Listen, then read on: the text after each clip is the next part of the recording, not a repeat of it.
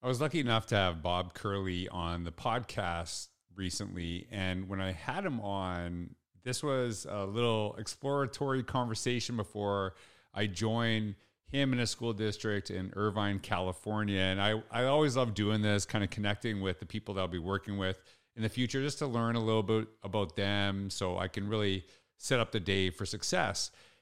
As I was talking to Bob, what I realized is he had been in education for 35 plus years, but not only has he been in education for 35 plus years, he's been in the same district the entire time, which is pretty rare. I don't think I've had anyone on my podcast that has actually been in the exact same district from when they first started teaching to now for that length of time. And what I thought about was when I was talking to him is he's seen so much happen in that very district. And I asked him, so what has changed and what has stayed the same? And I think that's a really great thing that we should be asking in education, because a lot of times we're always focused on new stuff, all the great stuff, but some of the stuff that we used to do worked really well, and we go away from it, not because it doesn't work, but we get bored with stuff. And that's something we have to really kind of explore. Is some of the past practice that we've done really beneficial? Are some of the things that we do in education really beneficial? Are we gravitating to new just because it's new, or because it's good, or because it's better? And I just thought his answer was really powerful. And I wanted just to kind of share that with you all, because I think it's a great question to ask in education. Too often, and I joked about this, we feel that this generation of educators came up with everything good, and everything before was bad, and now everything's good. But the reason I do this podcast is to learn not only about the people I'm interviewing, but the inspiration they've had in the past from their teachers. There are so many teachers who were building relationships, did project-based learning, did social emotional learning, did all these things that we see as really beneficial. We just didn't put a name to it at the time. So that's something I think is a really important conversation, not just to you to hear from Bob, but to think about yourself. I love this conversation. I'm really excited to join everyone in Irvine in February 2024, but I hope you can glean some wisdom from this conversation, as I did from Bob. Welcome back to another episode of the Innovators Mindset Podcast.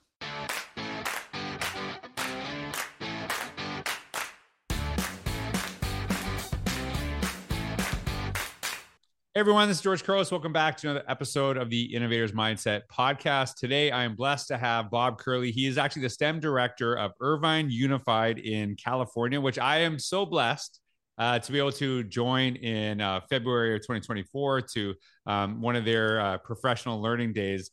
And I'm a big, we talked about this, I'm a big Lakers guy, so I always love, coming out to the LA area, right? So maybe I actually haven't even checked the schedule. Maybe there's going to be a Laker game at that time. I don't know if I could. We'll take a look. They've struggled a little bit so far. Yeah. Well, I should be there for that new Clippers stadium. I'm pumped about that. So Bob is actually, he's 35 plus years in education. He's currently a STEM director at Irvine Unified.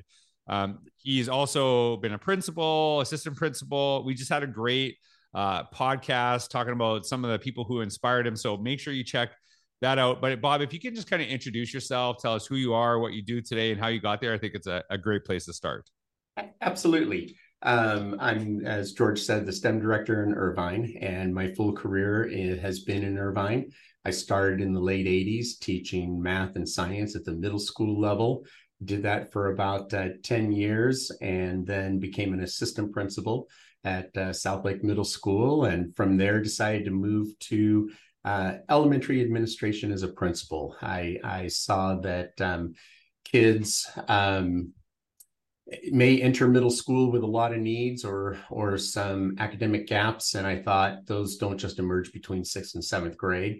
So let's see if I can be in a position to identify them earlier, run interventions earlier, and line kids up to be more successful in middle school. So spent 13 years at 2 different elementary schools as principal, and then moved, had the opportunity to open Beacon Park K-8 school, and spent 6 years there, opening the school from the ground up with an empty community around us and letting the community build up around the school.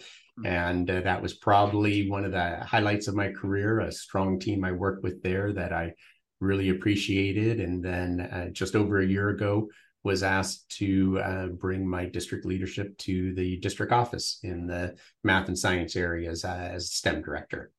That's awesome. Yeah. So you are like, I already, everyone knows this. I'm a Laker guy. Kobe was my guy. And it's funny when you're saying this, I'm like, you're like the Kobe of Irvine. Like you stayed with the same team your entire career. Yeah. Right? Like that's kind of, I don't know if I've had anyone on the podcast who's been with the same district for as long as you've been with that district. So that's like, it's going to be a record, 35 plus years in the same district. So I thought about this, and I don't want to get you in trouble. So you got to, this is now on you on how you answer this, but like, so you've been there 35 plus years. So I got two questions for you. So in your 35 years in Irvine, what has changed and what has stayed the same? I'm curious. Okay. Yeah. This is the Kobe answer. Let's see what you got. Our district has had phenomenal growth, particularly in the last 15 years. We've opened, it seemed like a school a year for like 7 or 8 years in a row. So quite a few growing pains in relationship to size. And I think anytime you increase in just volume like that, it puts a lot of demands on the district and creates tension of, okay, how do we take what we did when we were small, which seemed to be really effective? We were a high performing district.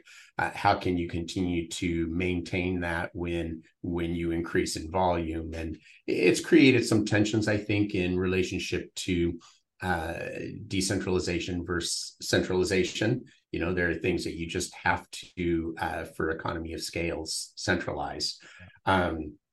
Things that have stayed the same. We've been a strong, high-performing district, and I think there's two things that really have supported that. Number one, we have a high-quality teaching staff across the district. I think a lot of people want to come to Irvine, and so when we sit down as administrators and start to interview, we're able to pull the cream of the crop. And you talk about me being here for 35 years. There's actually quite a few people who were students in Irvine, grew up, went to college, and are now working in Irvine and in the school district here. So it's kind of a destination district in a lot of ways. I think the other second thing that really supports just the high quality educational experience we've been able to offer students is good leadership.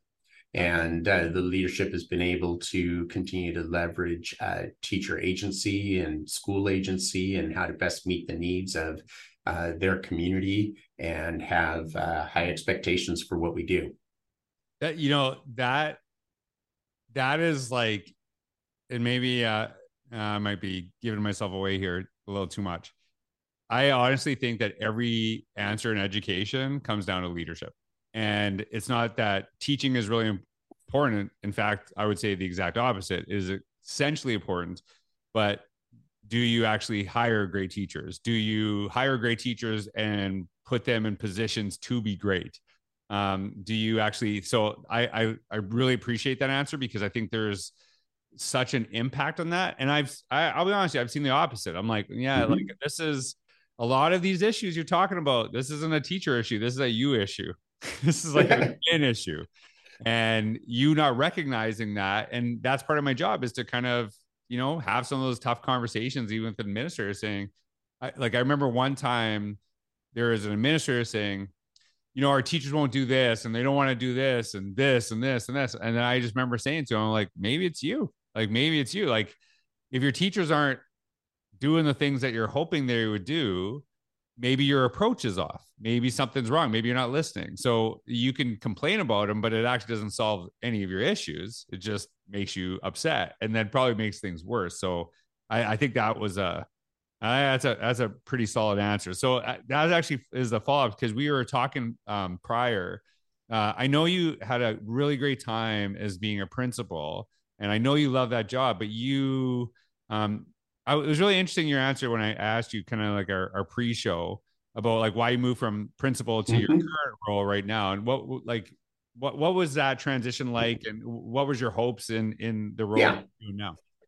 Yeah, about 10 years ago, I liked what I did in the way of developing teachers and supporting kids and building community with family, and really enjoyed that. And about 10 years ago, I really started thinking, all right, I'm entering the tail end of my career.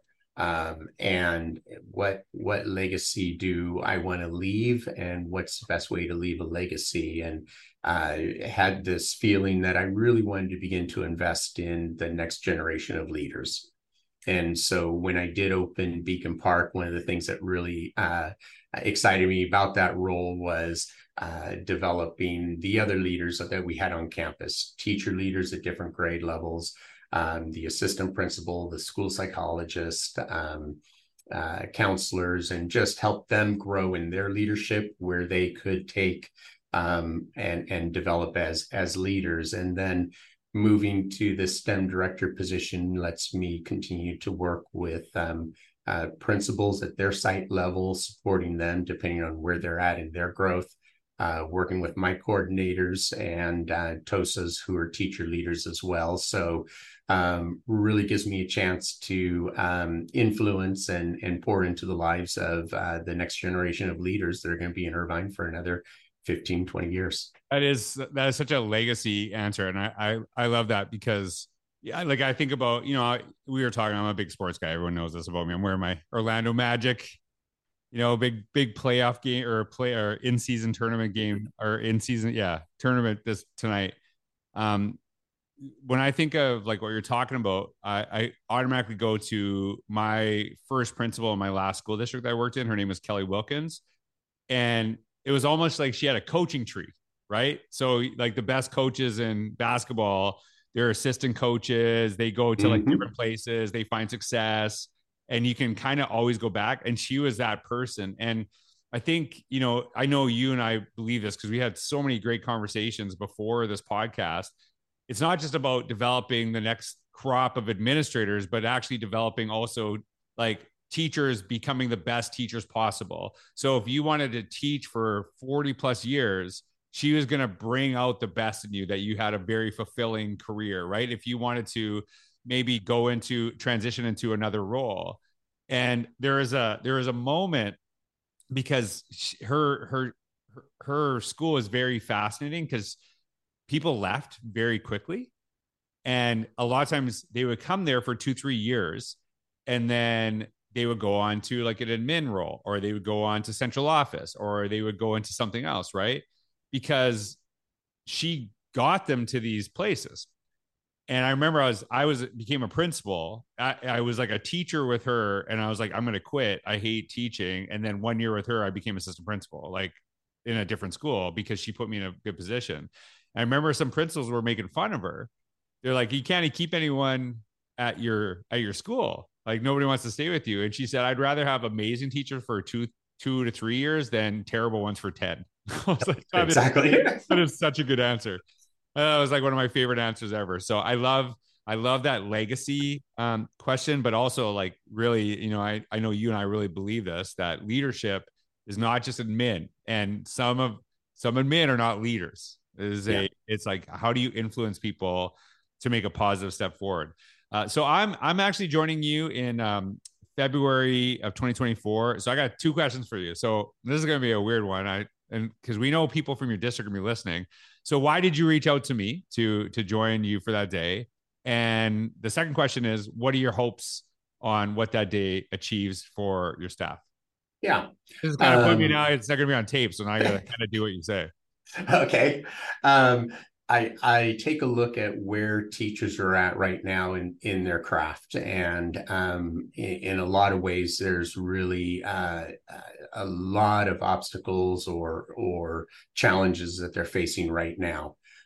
You have a dynamic which is really looking at equity in a real meaningful way, which is real positive. But it makes teachers rethink a lot in relationship to how do I set up my class? How do I interact with students? What systems do we have on campus? Do we have classes that are gatekeepers or not? And so as we try to break down those barriers, from, I think, both a admin and teacher level. It ends up creating classroom dynamics that are dynamics that teachers may not have always worked with before.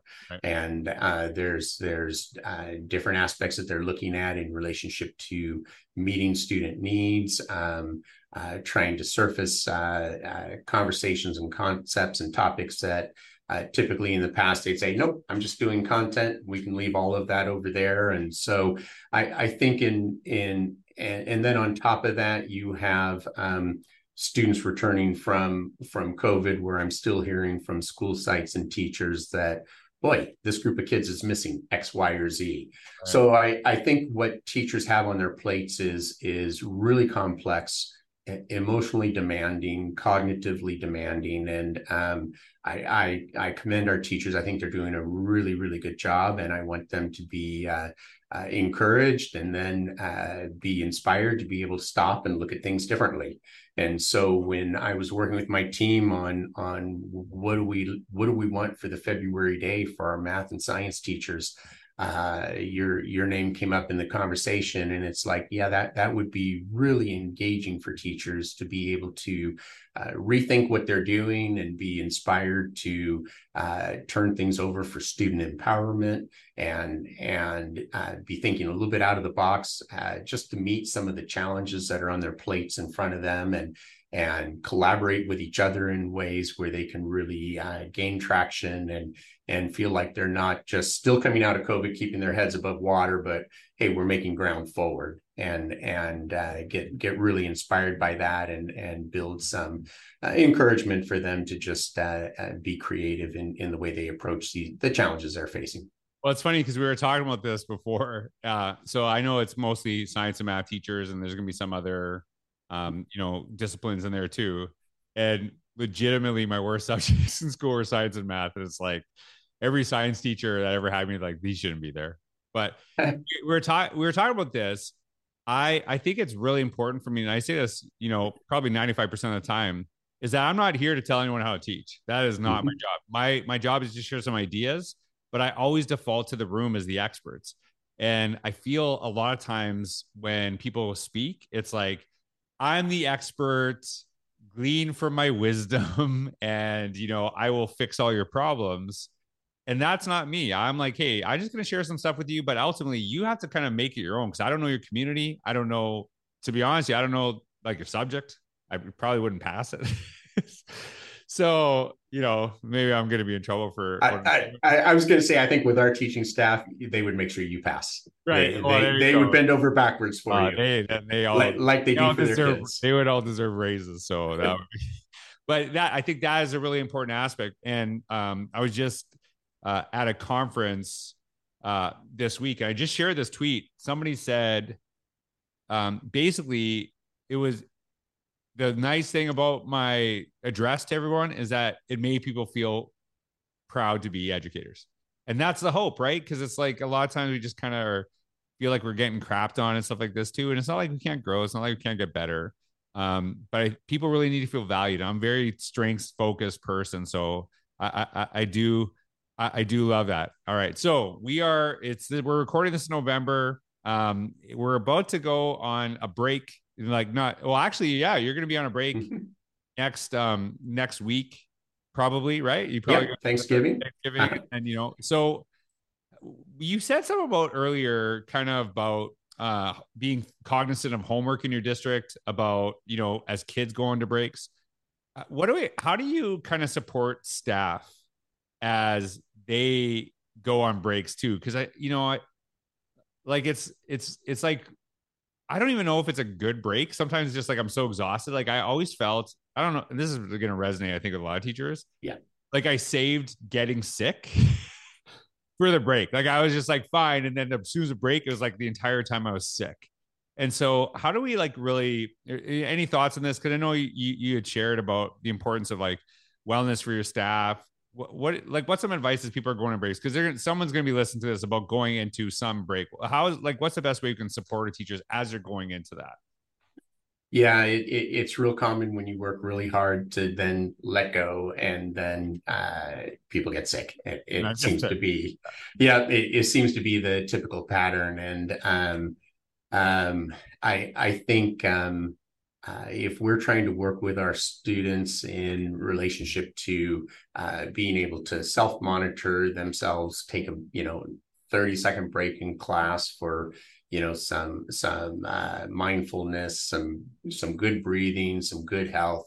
I think uh, teachers can be real cognizant in trying to do that for themselves as well in relationship to, all right, I just finished my last period of the day. I'm spent. I've got this big stack of things to take care of before tomorrow. Stop, take 3 minutes, and center yourself, breathe, and give yourself the break that you've been kind of working with your kids and doing for your kids. I think we do. Teachers do a lot of things for their students, and they're good habits that they could do for themselves, and Right. they opt not to. And I think we have a tendency to have in Irvine really high achieving teachers who want to do a lot for their kids, and sometimes it's checking priorities and saying, okay, what is the best, and what is something that may even be good that I can cut back, minimize to give myself some breathing room, because it doesn't it doesn't help somebody to be a great teacher and burn out after 3 years and not get the longevity out of them at all. And so I think the priority, trying to set priorities, and with that comes some boundaries. I think if you're setting priorities to say this is what's most important, these things would be good, but they don't have to be done. And if you set a boundary of like, well, you know what, to manage my health, my well-being, this isn't going to get done. I think that's takes some wisdom. And sometimes you make wrong decisions. Sometimes you're like, oh man, I should not have dropped that. It's costing me more work now. But I think through that process, you figure out where you can start to give and manage that self-care. As as you talked about maturing, which is, like you're like, I've matured in this, in education, that might slow down a little bit because we're on kids all the time. But as I get older, I'm very mindful of what I consume, and I'm talking food a little bit, like, how I feel after I eat this versus how I feel after I eat that. And like, hey, if I have a bad meal, not only do I feel crappy the next day, like my body seems to break, right? Like I saw a meme the other day. It's like you get to a certain age where like, oh yeah, like I hurt my arm sleeping funny. Like Yeah, that stuff tends to happen. But the other thing that has really helped me is being thoughtful of what I consume information wise. And it was just the other day I always take my dogs for a walk in the morning, and I always try to listen to some podcasts and stuff like that. And I remember listening to like, a political podcast, and it was like, I just felt like crap. And then I put on a sports podcast and they're like joking around. And I was like, oh my God, my mood is so different. yeah. And it just does matter, like that. Those things are so, being cognizant of that stuff is really important. And then especially, we take breaks, we tend to consume a lot of, stuff that doesn't have to do with school. It might be a good thing. And it might, Yeah. and I always think that sometimes we take those breaks. It's great to like, what are some of the really healthy habits that I did over the break that I can continue on, as opposed to, hey, I only save those healthy habits for the 1 week out of the 2 or 3 months I get here and there. So Bob, I'm so pumped to like join you all. And I'm glad we got to kind of sit down. We had Absolutely. when we first reached out, I think you and I talked for like an hour before, kind of just talking about like the possibilities for the day. And I really wanted to have you on the podcast because I know you have so much wisdom, and you've had so like we have so much in line to what we're doing. So thanks for being on the podcast. Thanks for having me. I'm looking forward to meeting you in person. So I'm pumped for this day. We're excited to have you. We're Yeah, really looking forward to the I'm so day. pumped. Like I said, if there's a Lakers game at the same time, we'll be even happier, guys. So that'd be one. I know it's probably a super expensive ticket, but I still would love to go. Anyway, so everyone, make sure you connect with Bob. You can see his social information down below. Bob, thanks. And Irvine, I'm looking forward to seeing you all. Thank you so much. All right. Have a good day, everyone. Take care.